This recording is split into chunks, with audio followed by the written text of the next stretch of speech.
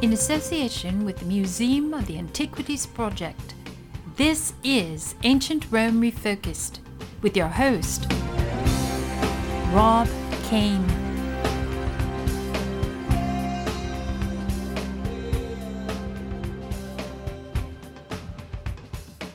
History for the Brave. Welcome to Season 3, Episode 16. This show is titled Tragedy Ain't for Sissies. We have on the show Natalie Haynes.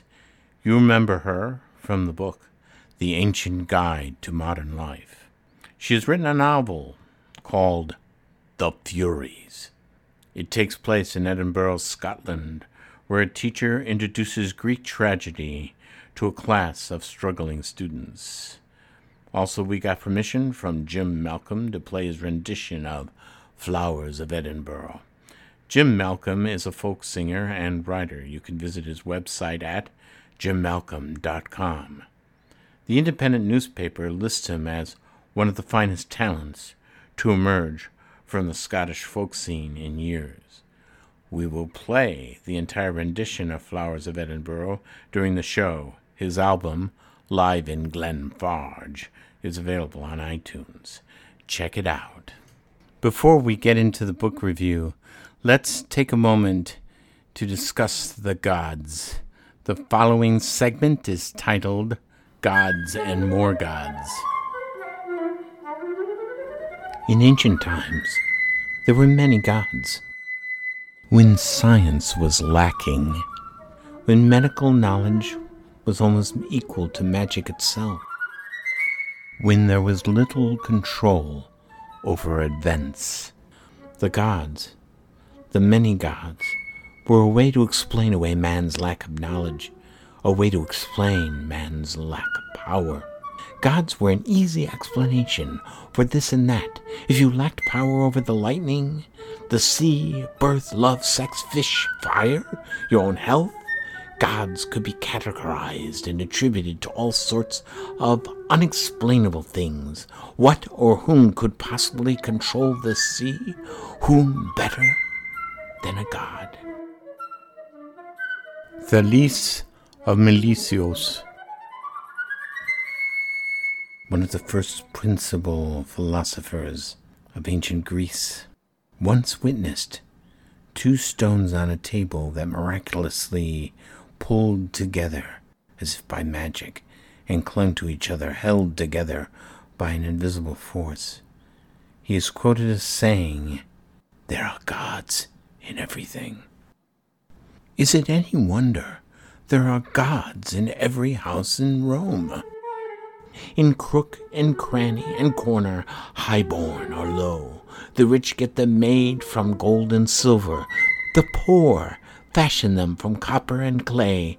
They are the protectors of the family, prayed to and found on the bargain table.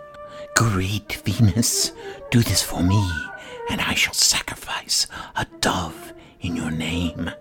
Each family was protected by a lararium of household gods.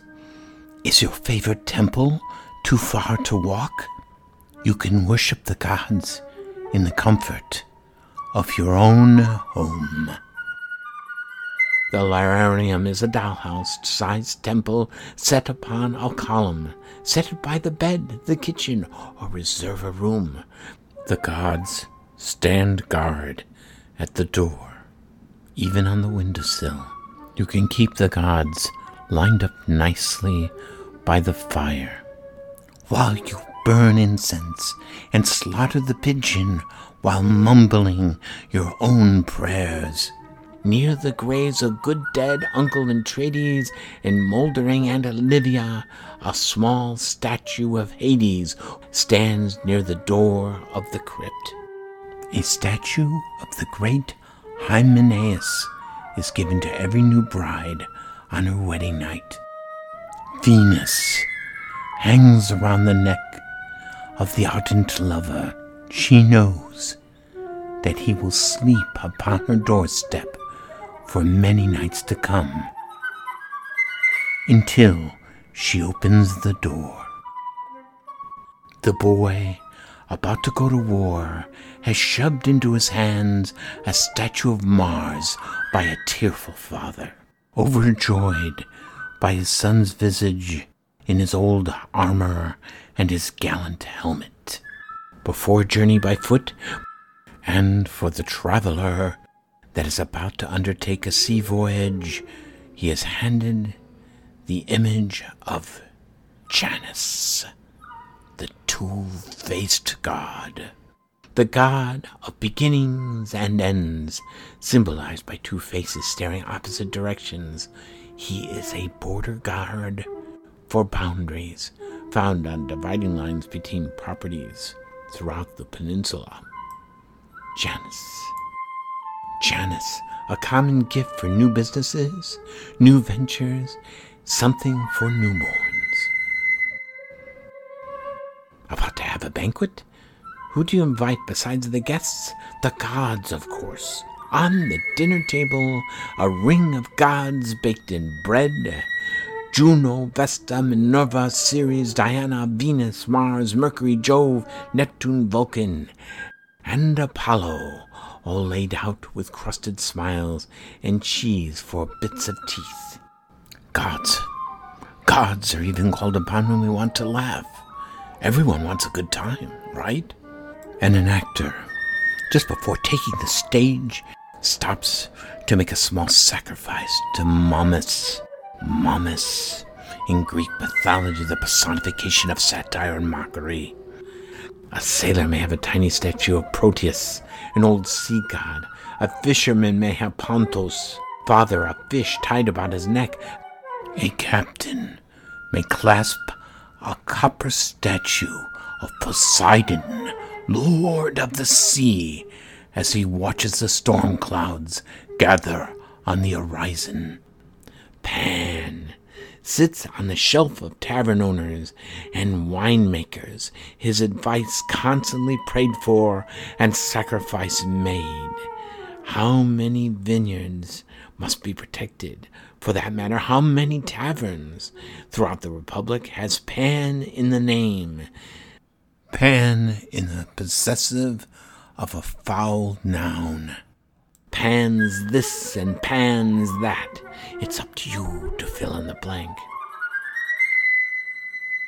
Draw back the blanket in the baby's bassinet, and around the child's neck is Jupiter, tied with a cord. The gods fly past us like a flock of birds.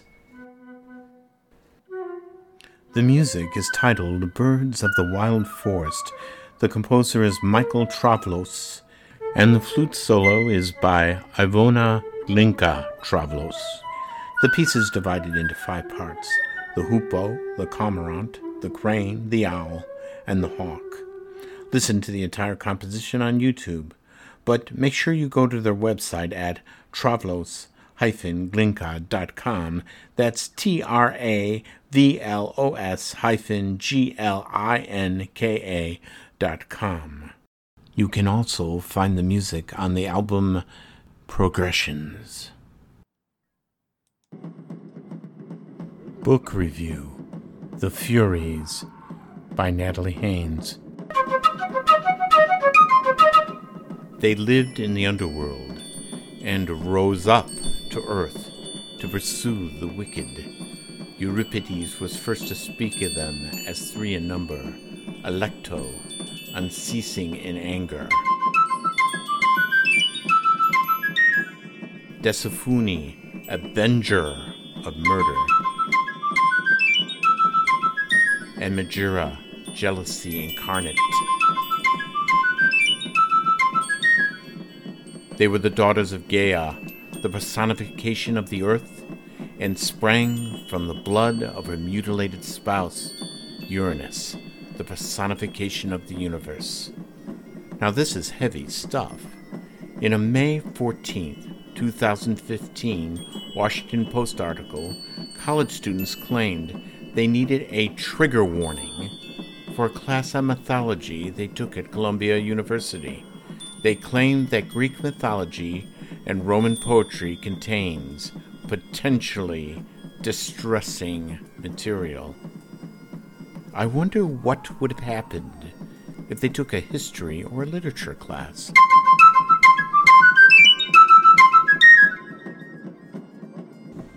Normally, I'd consider the subject of trigger warnings to be politically correct nonsense, but after reading The Furies, twice I might add, it makes me wonder if a trigger warning is just what is needed. The title, The Furies, is simply the personifications of the emotions that set the plot in motion. Anger, revenge, and jealousy. This is a tale about theater director Alex Morris that comes to Edinburgh, Scotland to teach. Most of her students are dropouts, hard-luck types. Her class is a last-ditch effort to instill in them a love of learning. She uses what she knows best, her knowledge of the theater, and uses Greek tragedy in hopes of making a connection. According to the book, The Greek Plays by Lefowitz and Rom, Greek tragedy survived because they speak essential truths about the real nature of human life and our ultimate powerlessness and our limits of understanding. There is a quote by a character named Mel, a student in Alex Morris's class, that reflects not only an adolescent view of the world, but runs right up next to the definition provided to us by Lefowitz and Rom. Quote, "None of us have any control over most of what's happening to us. We don't have a say in anything." End quote. The plot gets complicated, for Alex Morris comes to Edinburgh with baggage that is equal to any Greek tragedy. Her boyfriend was murdered with no justice provided. In defining the characteristic of a tragic hero, Alex makes an error of judgment. Hers may be teaching classics to the impressionable.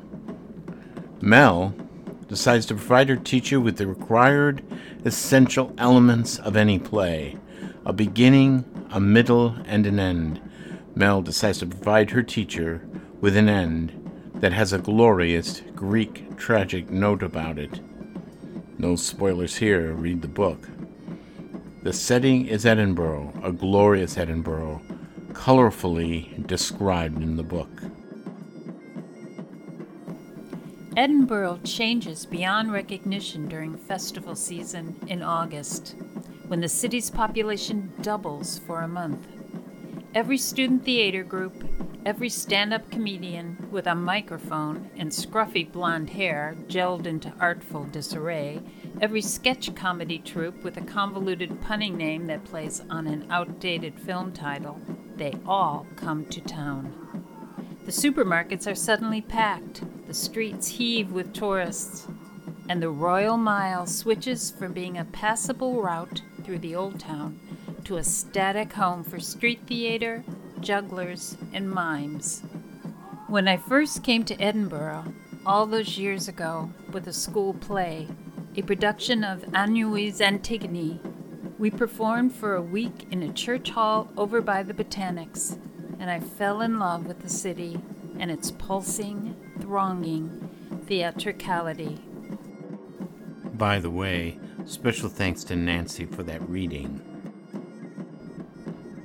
Playing in the background are drums and bagpipes, performed by street performers during the Fringe, an artistic festival held every year. Edinburgh is a modern town. Music bands can be punk, reggae, hip-hop, progressive, alternate, and even jazz fusion. Bands can have names like Beta Band, described as folktronic, to a band titled Universal V, a 5-piece indie slacker rock band. All of this, bagpipes and all, are in the center of a venue of architecture, from medieval to ultramodern. Just take a look at the Scottish Parliament. Visit Edinburgh and you're not on a Braveheart movie set, but immersed in a vibrant youth culture.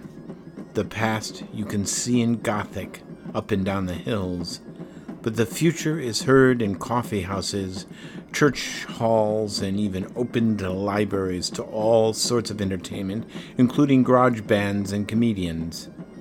Even a little Shakespeare is thrown in for good measure. Mel plays two roles in this book.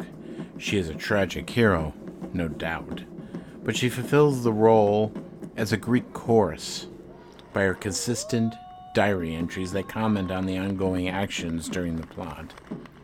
A Greek chorus provides commentary on actions and events.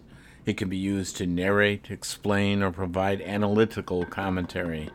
In a classic piece, it can seem surreal as a chorus of people speak in unison or individually as if in song. Many times they are presented ghost-like, hooded, or in masks. Mel's thoughts, her observations, are peppered throughout the book. Mel's diary entries, emphasized in italic, allows us to look into her mind. Her entries move the plot along and even consider the purpose of life itself. Which is better, knowing or not knowing something you don't want to know? It looks simple, right? Not knowing must be better. But it isn't simple at all. You might not want to know if you were dying, but it would be better to know, wouldn't it? So you can say goodbye to people and make a will and finish things off properly. Not knowing would be worse. Definitely. There is an essential element that both teacher and student both undergo. Each experience a catharsis. It is the purification of emotions that result in renewal and restoration. A character achieves a state of liberation from anxiety and stress. The audience achieves the same through the experience of tragedy. Both Mel and Alex each achieve their own by the end of the story. Read the book. Edinburgh and Greek Tragedy, who can ask for more? Now, as promised, Flowers of Edinburgh by Jim Malcolm.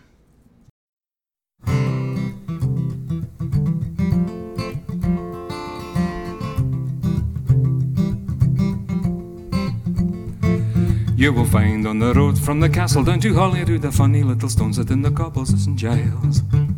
If you stand for a while, you will surely see a local passing by and spitting at it in a practice style. If he wears a maroon, he is showing his allegiance to the heart of Midlothian, the loyal proddy man. If he's wearing the green, he is spitting disobedience as a duty-bound supporter of Hibernian. I can tell you that the Flowers of Edinburgh aren't in the floral cock and Princess Street. They're the quirky little things only key often brings to remind you of the history beneath your feet. I can tell you that the Flowers of Edinburgh aren't just the girls at university. They're the quirky little things only key often brings to remind you of the history beneath your days.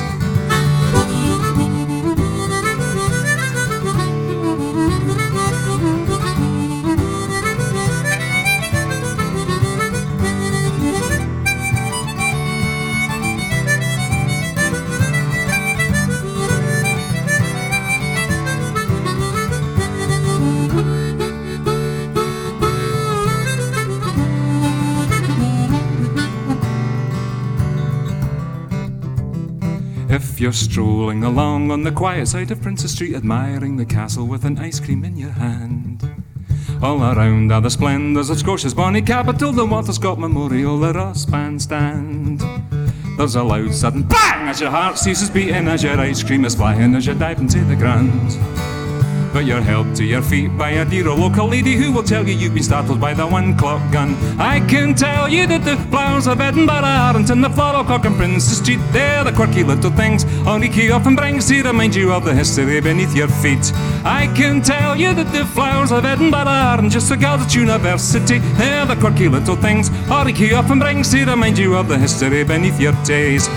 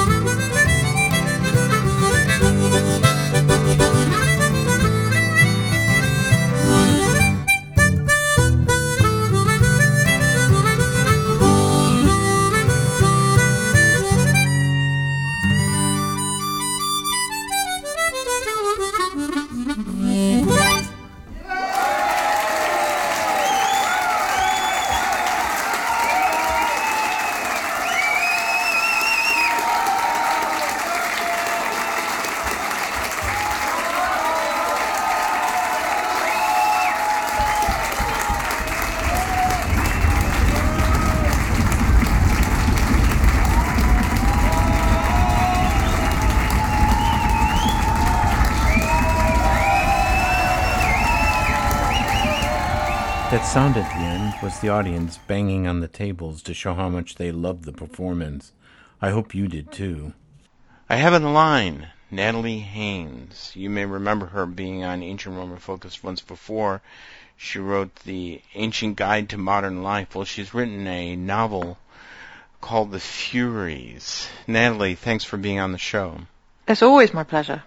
Could you tell us about your book? Yeah, it's quite a sad book, which is surprising because I am generally quite happy. But I always feel I should warn people because otherwise I talk really jauntily about all the things that are in it, and then I feel like they get home and like, it's so sad. But it is a sad book. But it is a story about a woman whose name is Alex Morris, who has suffered a terrible bereavement before the book begins. And as a consequence, she leaves London, England, where she lives and works, and goes to Edinburgh in Scotland, which is where she had been a student. She takes a job at a pupil referral unit to teach drama to students who are in some way or another too damaged to be in regular school. And the only way she can get through to them is with Greek tragedy, not particularly because it's the first thing she thinks of, but because it's the first thing they don't know they hate yet, if you see what I mean. Nobody knows anything about Sophocles, so when she suggests Oedipus the King, they sort of agree reluctantly to read it. And then these sort of stories of bloody revenge and free will versus determinism, all those kinds of stories grip these students, and she feels like she's doing a good job, which in many ways she is. But at the same time as these lessons are playing out seemingly positively, one of her students is learning a terribly different lesson about Greek tragedy and about revenge, and thus it is itself, I hope, a modern day Greek tragedy which is packed with ancient Greek tragedies. Your lead character is named Alex, is that correct? That's right. What would she want her students to gain by studying the Greek classics? I suppose when I wrote Ancient Guide, it comes from a place which I think you probably share, where I genuinely believe any time that you give to the classics is time well spent and time that it will repay, whether you're learning Latin grammar or watching a film set in ancient Greece or Rome. I admit that this theory has been tested this year. Some truly appalling films set in ancient Greece and Rome, but never mind, can't be helped. And I suppose this book was an attempt to sort of test that theory and say, well, is it really true, or is a little knowledge a dangerous thing? I guess it sort of depends on each reader whether they think that the classics are good or bad for these students. I think eventually they're redemptive. But I think Alex is sort of desperate. She just wants them to learn something. They're quite aggressive students, and if sort of left untaught, which is always a temptation, I think, for teachers, just go, do you know what, they're unteachable. I give in. They just turn on each other and on her. So it's a sort of diversionary tactic in the first instance, and then they become genuinely engaged with these plays. And I think Bernard Knox, the great classical scholar, said that the sort of Sophoclean hero was by definition an extremist, which I think is completely true. It's a sort of positive characteristic or emotion taken to an extreme degree. Oedipus is clever, it's a positive thing, but he's so clever it makes him impatient, quick-tempered, and that is a risky business. Had he been perhaps a more patient man, perhaps slightly less clever, he would maybe not have lost his temper at a crossroads where three roads meet and killed the person in front of him, who would, of course, spoiler, turn out to be his father. I suppose I have always thought that teenagers have that kind of in the bag, that your emotions are so strong when you're 16 years old that you have that tendency to extremism too. So it's always seemed to me like there's a marriage between teenagers and Greek tragedy that doesn't get explored very often. From what I remember about my teenage years, it's everything affects you, and you can't see beyond the next couple of days. It's. So you had unity of time, like Aristotle would want. Completely, you live in real time. Yes. There's no forwards, there's no backwards. It's just in the minute. And teenagers, I think you're completely right, have that quality exactly in the way that Greek tragic characters do. What is drama therapy? Drama therapy is the process by which one tries to make other people able to confront more difficult parts of their lives through the mechanism of drama. So a good drama therapist, and Alex, I have to say, is not a very good one, a good drama therapist would be able to take students who'd had very difficult periods in their lives. One of her students has a brother in jail, an absent father, and so on, lives with his grandparents because his mother isn't very functional. And she might be able to help that student explore those kinds of experiences, perhaps using role-playing, and then you might be able to encourage a student to think about things more empathetically, because you might, for example, set up a scene where you say, okay, remember when you had this fight that you told me about with your parent? Well, we'll do that scene, and then partway through we'll swap sides so that you play and make you think about, you know, yourself from the outside as opposed to from the inside, make you think about other people's perspective from the inside as opposed to, for instance, those are things that good drama therapists would do. As you can see, Alex is perhaps not the most qualified person, although she's technically qualified. She isn't emotionally qualified. She is far too busy addressing her own personal trauma at the start of this book. Do you think the ancient Greeks practiced a sort of drama therapy? I absolutely do. I think the idea that comedy and tragedy are both cathartic goes right back to the ancient Greeks. I think comedy is cathartic for us because it enables us to sort of laugh at other people's troubles and then eventually perhaps come to see our own troubles in a similarly light-hearted manner.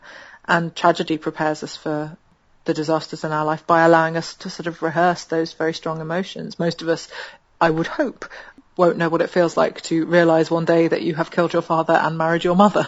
But many of us might undergo the experience of guilt, or of a sense of betrayal, a sense of powerlessness, a sense of feeling that we have no control over our destiny, that it's all controlled for us. And Greek tragedy is the perfect place to start asking those questions. And we have really good evidence that the Greeks were considering those things. If you look at the response to these plays as and when they're performed, in something like Aristophanes' The Frogs, where Aeschylus and Euripides are arguing the toss about Oedipus in the underworld. They're both dead and they're still arguing about Oedipus. And that was made in, I think, 404. I may be wrong, but I think 404. And so even then, this comic version of these playwrights, they're arguing about whether he was born kind of cursed or whether he became it. Does he only become the most unfortunate man to ever live as he goes through his life and does all these terrible things? Or is he that from, almost before he's born because he's destined to do all these terrible things? So they were certainly questions that the Greeks were asking themselves. And I think watching these kind of very powerful and difficult stories play out with your fellow countrymen at a sort of big formal festival. Dionysus, of course, these plays were performed for the first time at the city Dionysia in Athens, was the god of both theatre and wine. So you'd be having a drink, there'd be a big ritual sacrifice before the plays began, so you'd be having meat, which you didn't very often eat. So essentially the whole thing was like a slightly big drunken barbecue, only with terrible disasters playing out on stage. It seems to me that's very therapeutic, but I may be wrong. Why did you place the setting in Edinburgh? Do you know, I had finished writing this book before somebody used the phrase Athens of the North, which is often used to describe Edinburgh. Really? Shamefaced. Athens of the North. Is they that call what? it the Athens of the North because it's got this very big hill in the middle, like the Acropolis, and it has a castle on top of that hill, a bit like the it's nothing like the Parthenon, I'm not going to lie to you. I don't want to missell you Edinburgh, which is a beautiful and glorious city in its own right, but the weather, I have to tell you, is very, very different from Athens. But yeah, it's called the Athens of the North, and I genuinely didn't think about that until the book was long finished, which I am now mortified by, because of course I could have been bluffing it out the whole time going, yes, of course, it's a very important metaphor. It isn't, it was an accident. But I needed a city that you could walk around. It's a book, I'm sure you've noticed, a lot of which happens on foot. Alex walks through Edinburgh and the kind of skyline and the weather reflect her mood, and I really wanted a city that you didn't drive through. And Edinburgh is incredibly hilly and has a friend of mine used to describe it as being a city designed by Isha. It doesn't matter which direction you're facing, it's uphill. You can never quite work out how you never get to go downhill. But that is undeniably true. So it's a city which is full of obstacles and literal and metaphorical. And it was also a city where by unhappy coincidence, I myself had been very sad. I suffered a much easier bereavement than Alex, in that I lost my grandfather. I spent 12 years on tour when I was a comedian, and I got the message that my grandfather was dying when I was on my way up to Edinburgh to do shows up there. And then 2 years later, I was on stage in Edinburgh and came off to find a message saying that my grandmother, who was perfectly fine but in hospital, was now dying. So it's a place that I very much associate with sudden and unexpected grief. And so it was always going to be Edinburgh. Edinburgh is a great place to be sad because it looks very stern. It's like there's huge kind of stone walls and these huge doors. It's like giants used to live in Edinburgh. It's very strange. The graveyards are the most enormous gravestones you've ever seen. I can't quite ever work it out. But it's immensely kind once you get through this sort of stern exterior. So for me, Edinburgh was the only place it could ever be set. Do you believe that damaged people understand tragedy better? Yes, I think they probably do. I think they probably understand it from the inside in a way that the sort of less damaged amongst us, I think, probably never can. So yeah, I think that's probably the case. I have this vague thesis that we're all kind of in the same amount of pain all the time, but when you're young, it's mainly emotional, and then the older you get, the more physical it becomes. Your emotions stop being so powerful, but your knees hurt, essentially. The older you get, same amount of pain, net, but painful joints rather than painful heart. And I think teenagers have such a propensity for damage, and indeed for self-harm. I certainly had an incredible capacity to kind of run into a situation which would break my heart into 1,000 shards and then wonder why I was such a mess. I think that's why I was drawn to tragedy, for sure. So yeah, I think they do have a different kind of response to it, maybe a different kind of insight. What is a Fury? They are a sort of early version of the Terminator, in essence. If they have a goal in mind, and they do, it's to persecute somebody who's killed a member of their family, nothing will shake them from it. And they are a very sort of disturbing version of our conscience, I suppose. The idea that we'll be pursued by Furies if we do wrong is something which runs through myth and through tragedy, but also through epic. When Dido, again a spoiler, when Dido threatens to kill herself in book 4 of Virgil's Aeneid, she says, "I'll kill myself and I'll come after you like a fury carrying black fire," because they are often presented in these forms. So the most famous version of the Furies, of course, is in Aeschylus' Oresteia. The only complete trilogy of Greek tragedies to survive, though we always think we have more, we don't, just that one. And it's an archetypal heroic choice that has to be made by Orestes. So his father, Agamemnon, in the first play, Agamemnon comes back from Troy, where they've sacked the city. He has a concubine, Cassandra, the priestess of Apollo, in tow. His wife, Clytemnestra, has been waiting for him to return because he 10 years ago killed their daughter. She has not forgiven nor forgotten. So when he returns, she tricks him and then slaughters him with an axe, which means that her remaining children, Electra and Orestes, make a decision. They have to avenge the shade of their father, which means killing the person who killed him. That's what retributive justice entails.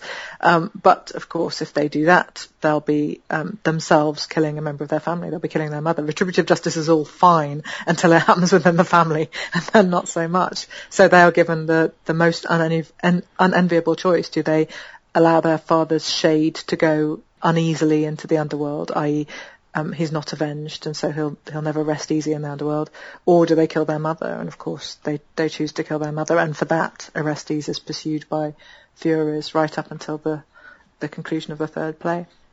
Which begs the next question. Here's the big question. Are you ready? Mm-hmm. Do you have any characteristics? I'm poised. Okay.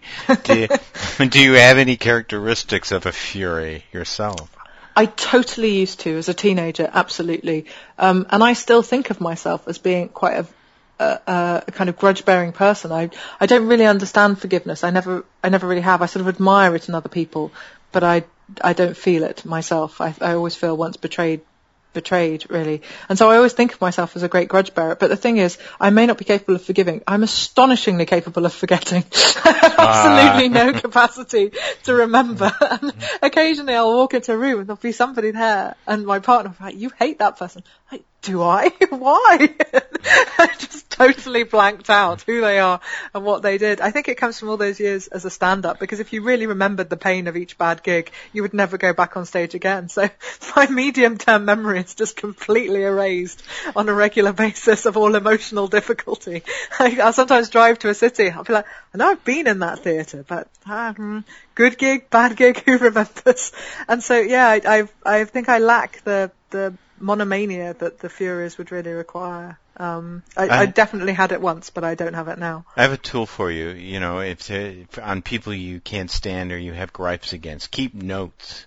That's exactly what I need, with a photograph. Yeah. And then every time they change their hair or something, they have to send me a new picture to update it. Yeah, that's what I need. You know, you talked about the Dionysia. It is speaking about modern things, modern treatments, and modern TV shows and dramas. Is there anything on TV today that you think might have a chance of winning the Dionysia?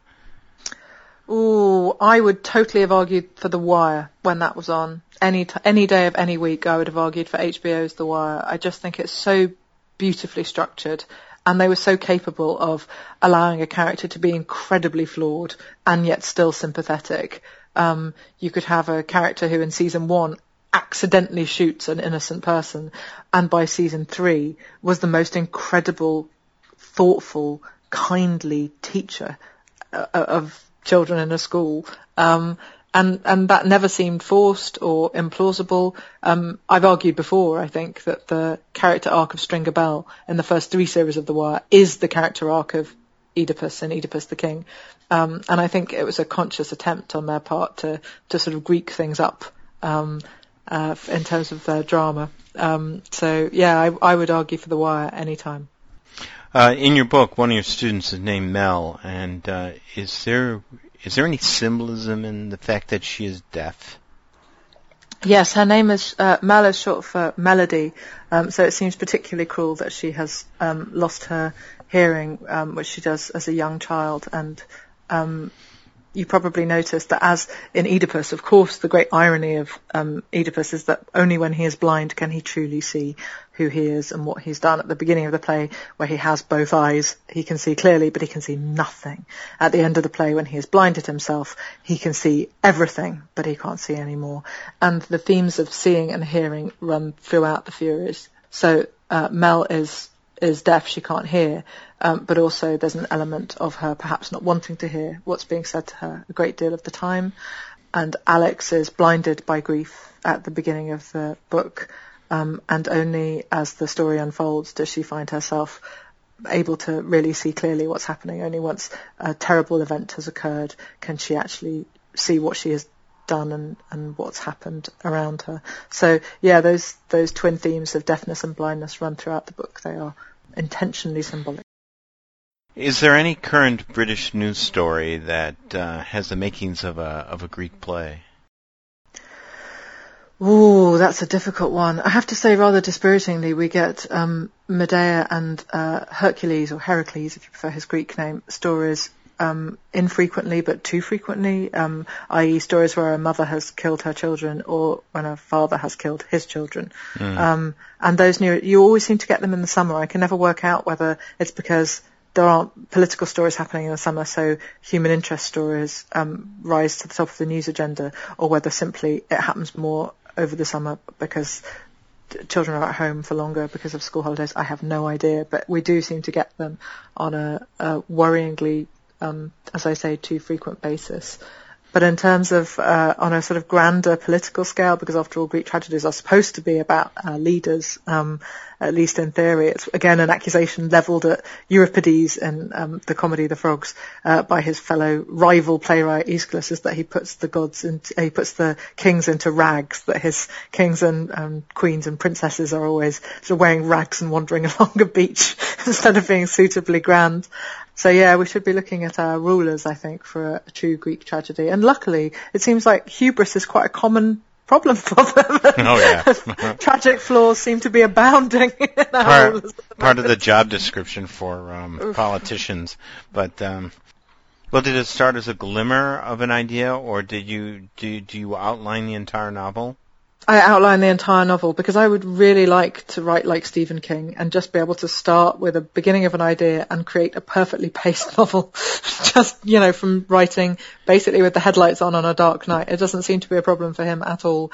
I don't have that gift remotely, so I had to plan the whole thing out in advance to make sure that I knew where I was going, because it's structured like a play itself and written in acts and scenes.